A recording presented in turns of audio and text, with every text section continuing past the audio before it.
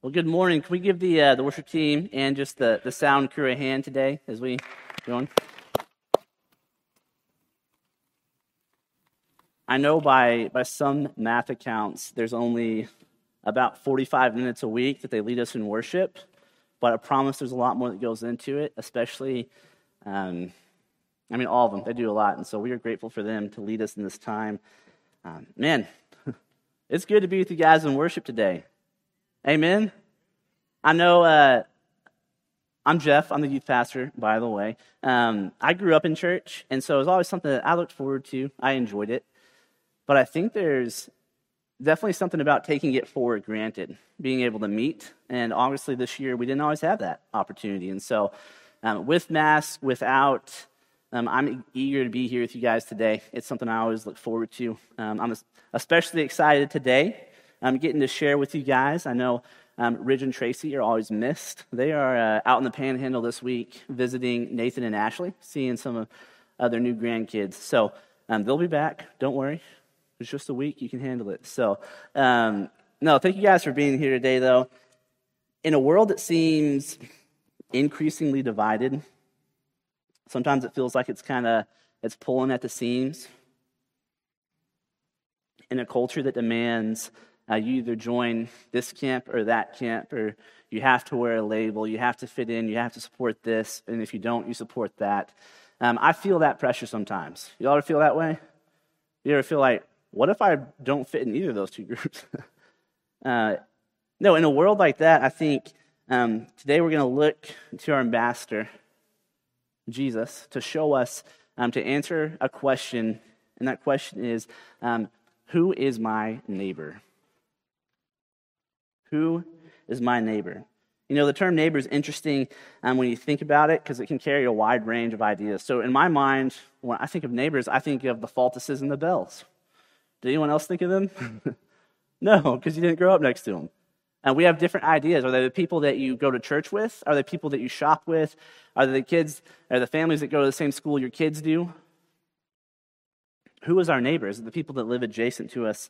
Some of you might think about these guys up here when you think of neighbors. That's all of our college students are like, I was born in 1998, and I don't know who that is. So, or 2000. Gosh, that's crazy. Right. You have Wilson, Heidi-ho neighbor, okay? Y'all remember him? Full of weird, strange wisdom. You have Mr. Rogers, who always wanted you to be his neighbor. Realistically, though, who's our neighbor? You know, today we're going to be in Luke chapter 10. You can go ahead and flip there if you want. And once again, Jesus uses the parable to instruct our hearts and our minds on how they ought to operate. He uses the parable to challenge common thinking and to address us where we are. You know, in this portion of Scripture, we're also going to see an expert of the law ask some good questions, but also some kind of softball questions. Someone his age, someone who knows what he knows, ought to know better. And so they're questions of responsibility. They're questions of righteousness. So we're going to read today's passage, and then we'll jump in. It's going to be Luke chapter 10. We're going to read verses 25 through 37. He says, Then an expert in the law stood up to test him, saying, Teacher, what must I do to inherit eternal life? What is written in the law? Jesus asked him. He said, How do you read it? He answered, Love the Lord your God with all of your heart, with all of your soul, with all of your strength, and with all of your mind, and love your neighbor as yourself. Jesus tells him, You've answered correctly. Do this, and you will live. But wanting to justify himself, this is verse 29, the expert in the law, he asked Jesus, he says, And who is my neighbor? Jesus took up the question further, and he said, A man was going down from Jerusalem to Jericho, fell into the hands of robbers. They stripped him, they beat him up, and they fled, leaving him half dead. A priest happened to be going down that road. When he saw him, he passed by on the other side. In the same way, a Levite, when he arrived at the place and saw him, passed by on the other side. But a Samaritan, on his journey, came up to him, and when he saw the man, he had compassion. He went over to him and bandaged his wounds, pouring on olive oil and wine. Then he put him on his own animal brought him to an inn, and took care of him. The next day he took out 2 denarii, gave them to the innkeeper, and said, 'Take care of him. When I come back, I'll reimburse you for whatever extra you spend.' Which of these 3 do you think proved to be a neighbor to the man who fell into the hands of the robbers? The one who showed mercy to him." Then Jesus told him, "Go and do the same." Would you guys pray with me? Heavenly Father, as we look to your scripture this morning, as we study a teaching of Christ, God, I pray that our hearts are sensitive to your leading. Lord, I pray that your Holy Spirit convicts specifically. Father, we would know exactly what in our heart is not lined up with you, with your will for how we love other people. Lord, I pray for your body here in Temple, Texas, to be edified this week. Lord, for the sake of your kingdom, for the sake of your ministry, that we would leave today, Father, more in line with your heart for who we are, looking more like Christ. God, I pray that we would leave as better husbands and wives, as moms and dads, as friends, as siblings, God, as workers, as students, that you would use this, Lord, to build into your church and to build into this community. Lord, speak clearly, speak loudly. We ask all this in Jesus' name. Amen. So verses 25 through 29 is where it starts off, and we see the questions that are asked here. And on a surface level, they're good questions to ask. First thing he says, "Teacher, what must I do to be saved, to inherit eternal life?" You know, this expert of the law, he may or may not respect Jesus. He definitely doesn't see him as a Messiah yet. Probably not even a prophet. He's a peer. He's someone who wants to test, to evaluate his knowledge. And so he asks this question. And Jesus, if you spent any time reading the Gospels, he doesn't have a whole lot of time for games. He knows who this guy is. He knows that he's an expert in the law. And so why are you asking me Sunday school questions? You're a seminary student. You know this. And so Jesus asks him, he says, "Well, you tell me how you read it." And this guy, speaking of Sunday school answers, provides it. If you've heard that before, it's because Jesus also said the same thing. That's a good answer. But that's not really the answer he's looking for, is it? Love the Lord your God with all your heart, mind, soul, and strength, and love your neighbor as yourself. So verse 29, we get to the heart of this expert's question. It wasn't about how to inherit eternal life. He already knew that. He wanted some clarity. Part of me thinks he wanted some disobedience in his life to be validated because he didn't want to have to fulfill this. He knew he couldn't. And so he says, verse 29, this is an important question. But wanting to justify himself, he asked Jesus, "And who is my neighbor?" If there are people that we are commanded to love, it would reason that there's people we're commanded not to love, right? No. That's his thought process. He's saying, okay, surely there's going to be like a target demographic, and hopefully it's Jews just like me. Or hopefully it's people who live just in my neighborhood. He's trying to figure this out because it sounds like he's asking, what's the least amount of work I can do and still keep the law? Have you heard of the bare minimum? That's what I'm interested in. It reminds me, I'm not pointing fingers, college students, okay? If this is convicting, maybe it's the Holy Spirit. Maybe it's just my experience. I don't know. It reminds me of the college student who's sitting there at this point in the semester, and they're thinking, what is the absolute worst grade I can get on my final exam and still make a D? I know none of our crusaders would ever do that. Okay, y'all are... When I was at Tarleton, though, there was a time where I was like, if I make an 84, the Lord has had favor. No, what's the least I can do? Sometimes you have coworkers, and they're like, what's the least I can do without getting fired? Or what's the most over the speed limit I can drive without getting pulled over? Sometimes we play that game, and we lose. What's the bare minimum? What's the least amount of effort I can give? Sometimes it's desperation. I get it. You're doing your best. Sometimes it's a lack of priorities. Oftentimes, that's the second one. It's the lack of priorities. I've been there too. The Greek word for neighbor, I'm going to butcher this. I haven't taken Greek yet, okay, so have grace. Plesion, that's the Greek word for neighbor. It often implies an affiliation of proximity or of business dealings. Okay, so proximity, the people that you live in the same community with, maybe people that you work alongside. You go to a small town gas station, a lot of times you can get to know the clerks because they're the same people. Your neighbors. And so they took a very narrow view of what love your neighbor meant, because that was easier. And so my view of who my neighbor was exactly the people that looked like me, the people that talked like me, the people that worshiped where I worshiped. I had to narrow that view because there's no way I could love everyone like my neighbor. Certainly not Samaritans, certainly not Gentiles. They had their preferences. They had their prejudices. They had it set up where they didn't have to love people that they didn't think were worth loving, or they didn't see the world the same way. That sounds familiar, don't it? This could be a 2020 question right here. All right, Jesus, I know you say to love my neighbors, but certainly not the people who support that policy. They're certainly not the people who worship at this different church or don't go to church at all or let their kids do this or whatever it is. We make these like parameters around who our neighbor is going to be. We trim it up until it fits my life.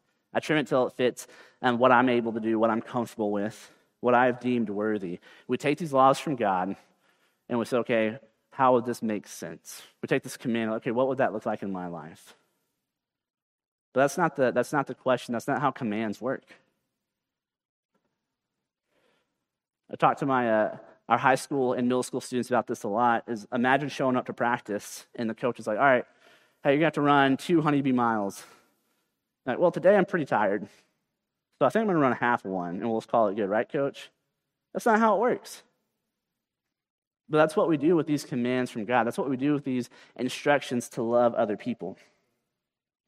So really the first thing we see here is that the motive in this question was incorrect. It was skewed from the get-go.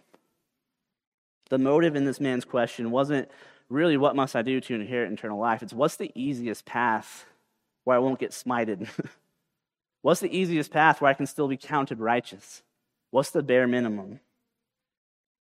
And today, in this parable that we read, we're going to work through it, and we're going to see how Jesus corrects that line of thinking. Dr. Tom Constable, he was a longtime professor at Dallas Theological Seminary. He is one of the guys that planted the church that I grew up in Plano, and he has a really elaborate commentary. It's pretty cool. It's online, worth checking out. Enhances your study a lot. He states that a popular definition of a parable is an earthly story with a heavenly meaning. Okay, it's something we can get our hands on. Okay, it makes sense to us with a heavenly meaning. Beyond that, though, he says the Greek word parabole means something placed alongside something else for the sake of comparison. Okay, it's a heavenly story with an earthly meaning. I said that backwards, didn't I? It's tangible. Okay, earthly story, heavenly meaning, principles to teach.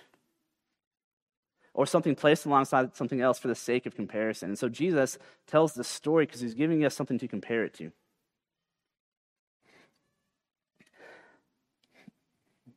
He tells a story to offer us a different perspective on what we're looking at, on how we're seeing the world. And so verses 30 through 31, he tells us that this unfortunate man is robbed, he's stripped, he's beaten, and he's left for dead on a well-known passage from Jerusalem to Jericho.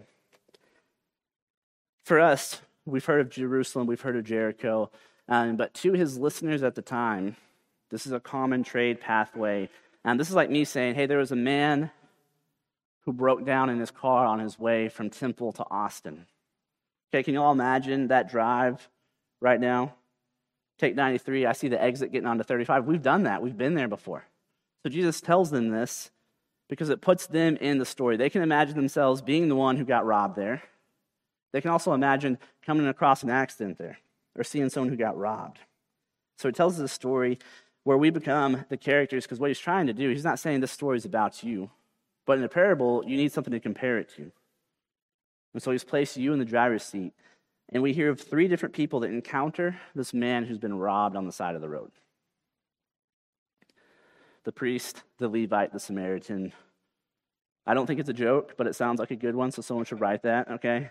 And No, he tells these three people. First, the priest, a busy man with a title, whose job, don't lose the irony here, his job is to help people. But he's busy. He's probably helped people time and time again. I don't imagine being a very good priest and not having a heart for people. But for that reason, today he did not have the time. He didn't have the desire. Maybe he had a tea time with a church member. Maybe he had a lunch appointment. Maybe he needed to study. Whatever it is, it doesn't talk about the motive here. What he points out, though, is an intentional effort to avoid the situation. It says the priest sees the men and he passes by on the other side. That's uncomfortable to look at. Honestly, it is a man who's been stripped and beaten. It's probably not a very pleasant sight. He's going to pass around on the other side. He makes an intentional effort to dodge it. Second, a Levite. I kind of compared this for our students. The priest is kind of like your pastor. The Levite's kind of like your deacon. Okay, someone else who also knows the law. Someone else who also knows what they ought to be doing. Someone who assists in worship on a weekly basis. And once again, we don't know where he's coming or where he's going or why he chose not to stop and help. All we are told is that he makes an intentional effort not to stop and help. He passes by on the other side. I think it's interesting that each of these men were too busy with their plans, perhaps even plans of ministry. They might have been on their way to preach a message, to lead a good news club, to meet someone over coffee and discipleship. They might have been on their way to do something good, but they were so busy with what they had planned, with what they had scheduled, they missed the opportunity in the present.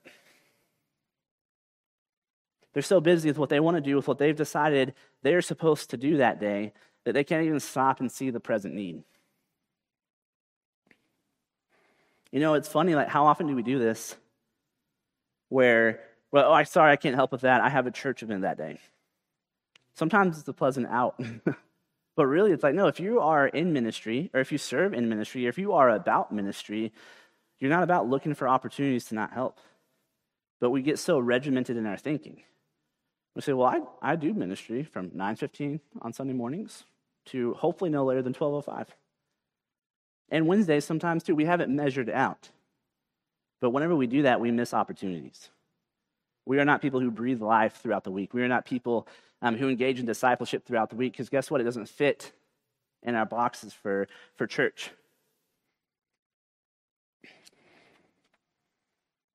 I think we need to stop doing sometimes. I think that's something else 2020 has forced a lot of us to do, is to slow down and you spend more time at home, or you don't get to go and do all the things you wanted to do. And my point isn't that we stop serving the Lord, but let's not just do things that serve the Lord. Let's be people who serve the Lord. People talk about being instead of doing. Because when I'm doing, I show up, I put on my church uniform, I do it, and I leave it behind. But when I am being, I'm in the moment. I'm able to stop and talk to someone who's hurting on the way to class because I have compassion for them. Or I'm able to do things that weren't quite how I planned them because guess what? I'm being about the Lord's work that day. That's the heart attitude we're after here. And that's why the Samaritan, the least likely candidate, is the one who Jesus tells us about. A Samaritan is a person who's scorned by Jewish society, someone who is often looked over themselves, someone who is not popular, not sought after, is the person who in this story stops to check in on the man who's in need. And if he's going from Jerusalem to Jericho, there's a really good chance this man's a Jew. And so as the Samaritan approaches him, he probably has the thought, if the roles were reversed, this dude would not stop for me. But he does it anyway. Although he's also on his way, the Samaritan's traveling, he has something planned, he has something to get to. This person responds differently, and there's a key reason in here we're going to see why he responds differently. It's not because he's just an overall better person, not because he was parented in a better way.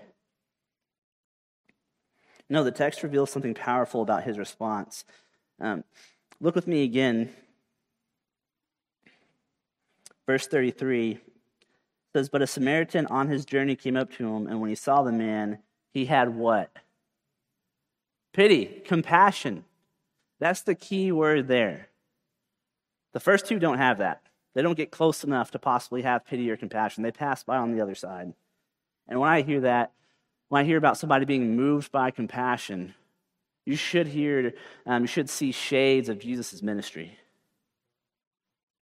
There's multiple accounts in the Gospels where Jesus is worn out, he's tired, he's been with people all day, he's been teaching all day, he probably hasn't had a chance to sit down, to eat, to just be by himself. One of my favorite accounts is they take the boat to the other side of the Sea of Galilee, right? They're trying to get away from the crowds. And he gets there, and guess what? At this time, his ministry is pretty popular, so there's already people there waiting for him. And it says that Jesus steps out, and he looks, and it says he was moved by compassion because he saw them, and they were like sheep without a shepherd. Compassion is what took hold of this Samaritan and moved him to action. By compassion, he is moved to sacrificially give of his own medical salves and ointments to care for the stranger. He is moved to literally transport this man on his own animal to a place with a bed. He is moved to give of his own money and his own resources so that this man would be cared for in his recovery. You know, in each of our lives, there is something that moves us. There's something that motivates us. There's something that propels us in a direction. And depending on the week, it could be a couple different things. And I think it's important for us as believers to take an inventory often on what is moving me, what's propelling me. Is it saving for retirement? Is it getting this degree? Is it feeding my family? None of those are bad things. You should take care of your family. But we stop at it and we look and we see sometimes selfish motives are also moving us. My free time, my ease, what I want to do. And so when selfish motives are what moves us, they move us in the wrong direction. Selfish motives move me around the man who's beaten on the side of the road. Okay, they move me in a different direction. Selfish motives cause us to walk the wide way around the need. Sometimes they even harden our hearts and we say, well, if they just handled their business better, then maybe they wouldn't be in that situation. We don't know the full story. And even if you do, guess what? Jesus is still compelling us to be moved by compassion, not by judgment, not by smaller circles, not by smaller tables. No, he says, and this is what we're getting to, you don't get to choose who your neighbor is. That's not what this is about. You'll know it's compassion moving you whenever you draw closer to the need instead of further. You will know it's compassion whenever you draw closer to the hurt, to the wound, to the student that's hardest to handle, to the family members that just need a lot. You will know it's compassion whenever it draws you into the wound. A helpful way and a practical way for me to think through this is this movement in my life, is it convenient or is it sacrificial? Because there are times where you can do good things out of convenience. And if it's convenient, it doesn't make it less helpful. If you're already on that side of the town, whoever you help out is going to be appreciative. But my heart attitude needs to be one that is okay with sacrificial giving, not just convenience. Finally, in verse 36 and 37, we uncover the real question and the real answer. Verse 36, Jesus asks him, he says, which of these three do you think proved to be a neighbor to the man who fell into the hands of the robbers? Verse 37, he says, the one who showed mercy to him. I love this question by Jesus because guess what? It fits with the first question, but y'all notice it's different? Jesus, what he's doing, he takes the original question, which is, who was my neighbor? And he flips it, and he says, which of these people proved to be neighborly? In one statement, Jesus moves the focus from the object that's receiving mercy to the one who deals it. So often we look at the object receiving things. Are they worthy? Do they deserve that? Are they going to squander resources that we give? Are they going to do this or whatever it is? And Jesus takes a second. He says, hey, I'm not worried about them. I'm worried about you. I'm not worried about the person who's in need. I'm worried about the heart of the person who's going to help them. This expert in the law, he was thinking wrong all along. That's why Jesus teaches us this parable. All along the question is, who's my neighbor? So which people fall into this category of people I'm supposed to love as I love myself? You know, it really is selfishness and sin that cause us to ask, what is the least I can do and still be approved? It's selfishness and sin that causes us to, they say, who? No, I need you, exactly who is my neighbor? Because I'm going to be real fed up if I go help them and it didn't help my cause at all. That's not how the gospel works. It's not about that. We shouldn't have this heart attitude. It's like, well, you only have so much time in the day. No, who is your neighbor? No, are you a good neighbor? Are you neighborly?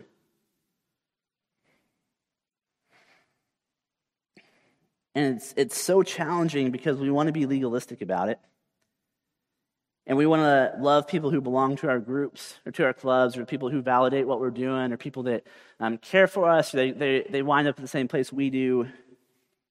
But if they act different, if they vote different, if they live in the wrong place, if they shop at the wrong store, if they root for the wrong team, all of a sudden I have these list of reasons. Not really one of my neighbors, are you? No, we build this list. We don't mind loving our neighbors so long as we get to pick exactly who they are. That's the truth of this statement. That's what Jesus has come to challenge, is saying, hey, expert in the law, you already know who you think your neighbors are. You don't want to hear me tell you who they are. You want me to validate and say, hey, as long as you love your 5 favorite people most of the time, you're probably okay. No, we don't mind loving our neighbors so long as we can pick who they are, when it happens, where it happens, how it happens, why it happens. Hey, as long as I'm in control, Lord, I can handle it. But he shares this parable of coming across a wounded person on the side of the road, because guess what? It's unexpected. It's not planned. He didn't get to regiment and say, am I going to have like the social energy or the desire or enough free time this week to still, if I help them for 3 hours on Saturday, do I still get to do what I want to do? It's embarrassing, but I've literally thought that way. I have to challenge that thought in my mind of, hey, it's not just about what you want to do, man. No, Jesus shows us something greater. That's why he asked him, he says, which of these 3 proved to be neighborly? The one who showed mercy.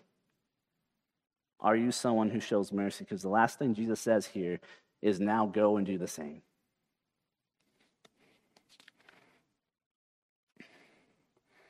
I think part of being neighborly is realizing the fullness of the gospel. And when we stop and we realize that how needy I really am, how needy you really are, the fact that Jesus' work on the cross covers you, that should propel us in compassion. That should draw us to other people, because I've not always had my stuff together. And then just to make sure, I went and got married, and now I have someone in my life who can be like, hey, Jeff, you don't have your stuff all together. It's a really close mirror, and it shows us things, and sometimes when you're just like flying solo, you don't see it, man. No, that's why we need community. That's why we need to pursue Jesus with other people who are also pursuing Jesus. It doesn't have to be a spouse. No, you share an office with a Braden Tanner, you learn some things. There's community there, and it shows us blind spots, and it says, hey, I think you're just doing this because it's convenient. Or I think you've planned this ministry event. Is this really what's best, or is it just what we've always done? Is this really what the Lord's leading us into, or is it just what we've always done? In a time where we see a country that is honestly just angry a lot of the time, frustrated with each other, that doesn't really want to understand the other side, that can't possibly understand the other side, I think it's incredibly important that we as a church buckle down, because guess what? The love that flows out of this place is going to become like a starker and starker contrast as things spread apart.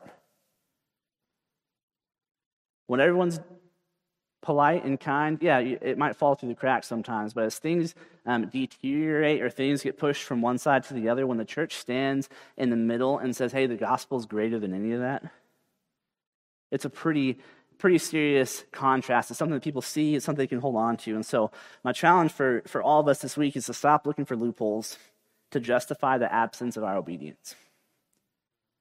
Stop looking for loopholes. I'm talking to myself here, to justify the absence of your obedience. Because guess what? Greatness in the kingdom isn't, you don't sneak up on it. You don't cut in line. You don't create a really small list of neighbors and say you love them well. No. He says, who serves will be exalted. Book of James tells us, humble yourself before the Lord and he will lift you up. So we don't decide and we don't get to judge who our neighbor is, but we are to live in a way that is neighborly. As we get ready to close today, I think it's actually a worthwhile question.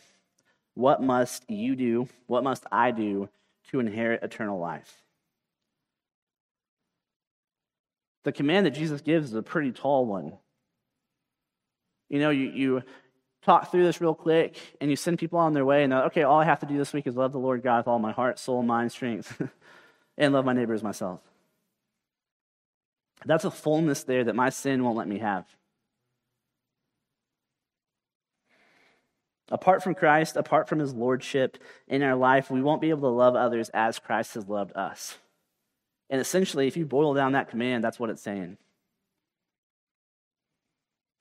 This order is too tall by design. And that's why Jesus shares this parable, not because he's trying to pile on guilt, not because he's trying to inspire us to do better and to take better care of people this week. No, what he's trying to do is remind us of his work on the cross, the power that flows from his death and resurrection, because it's not something we're going to earn. That expert in the law, it was all head knowledge. He knew it, and that's why he was looking for a shortcut, because guess what? He was smart enough to realize, I'm not going to be able to do that on my own. And so in order for us to be a better neighbor, we have to stop trying to be a better neighbor. And what we have to do is love the Lord well. We have to surrender, and we have to let him use us. Because then all of a sudden, you start walking in the Spirit. And when you see opportunities that come up throughout the day, some people call these divine appointments. When you see people in need throughout the day, when you see conversations that need to be had, when you see that there's someone that you love that needs something from you and you just don't have anything to give them that day, seek the Lord. Let him handle it from the overflow that he provides you. My goal, my heart is to be available to Christ and the things he has for me. And we can trust that he's going to give us what we need each day. It's not a test. If life's a test, then we're all getting pretty bad marks. It's not grading on a curve. It's saying, hey, here's my expectation. Here's what you're able to do. Trust me with it, and I'll get you there. Trust me with it, and I will show you how to love other people well. He shares this with the hopes that we will realize we can't earn righteousness. It must be imputed from him. I feel like Jesus stands up after this and he says, stop trying to do it without me. You're an expert in the law, but you don't know anything. Stop trying to do this apart from me.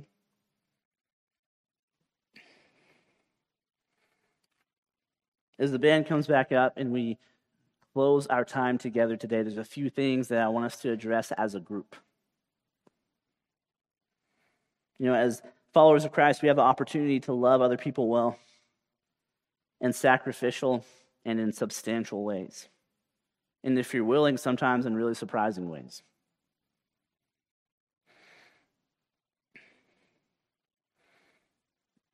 As we move into invitation time, I want you guys to be thinking, what moves you? What leads you to action? Is it desperation? Is it hope that if you work hard enough, then maybe he'll accept you? Because that's the wrong motive. That's not full. Is it selfish motives? Is you know what you're supposed to do, but you don't want to because you would rather do your own thing?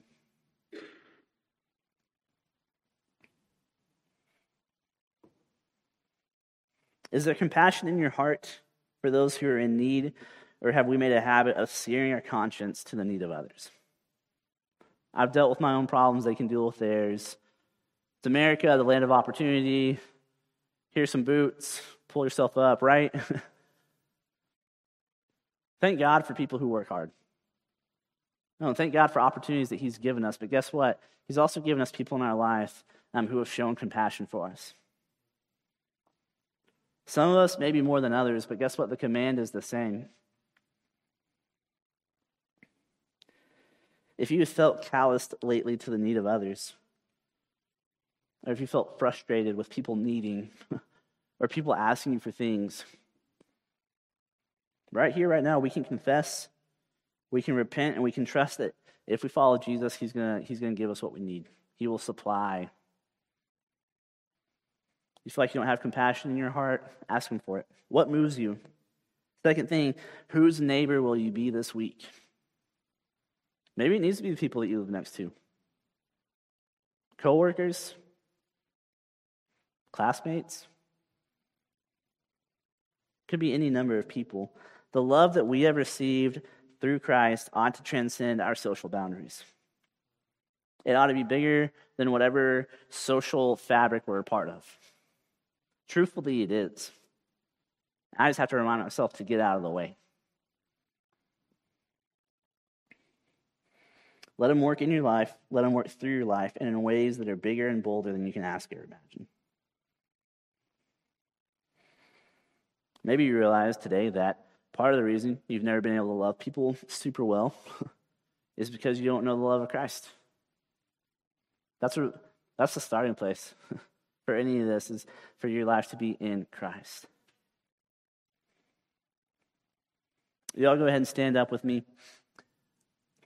I don't know what the Lord's speaking to you, but I know the front is always open. I'll be down here if you need prayer. There's other people who you can always pray with.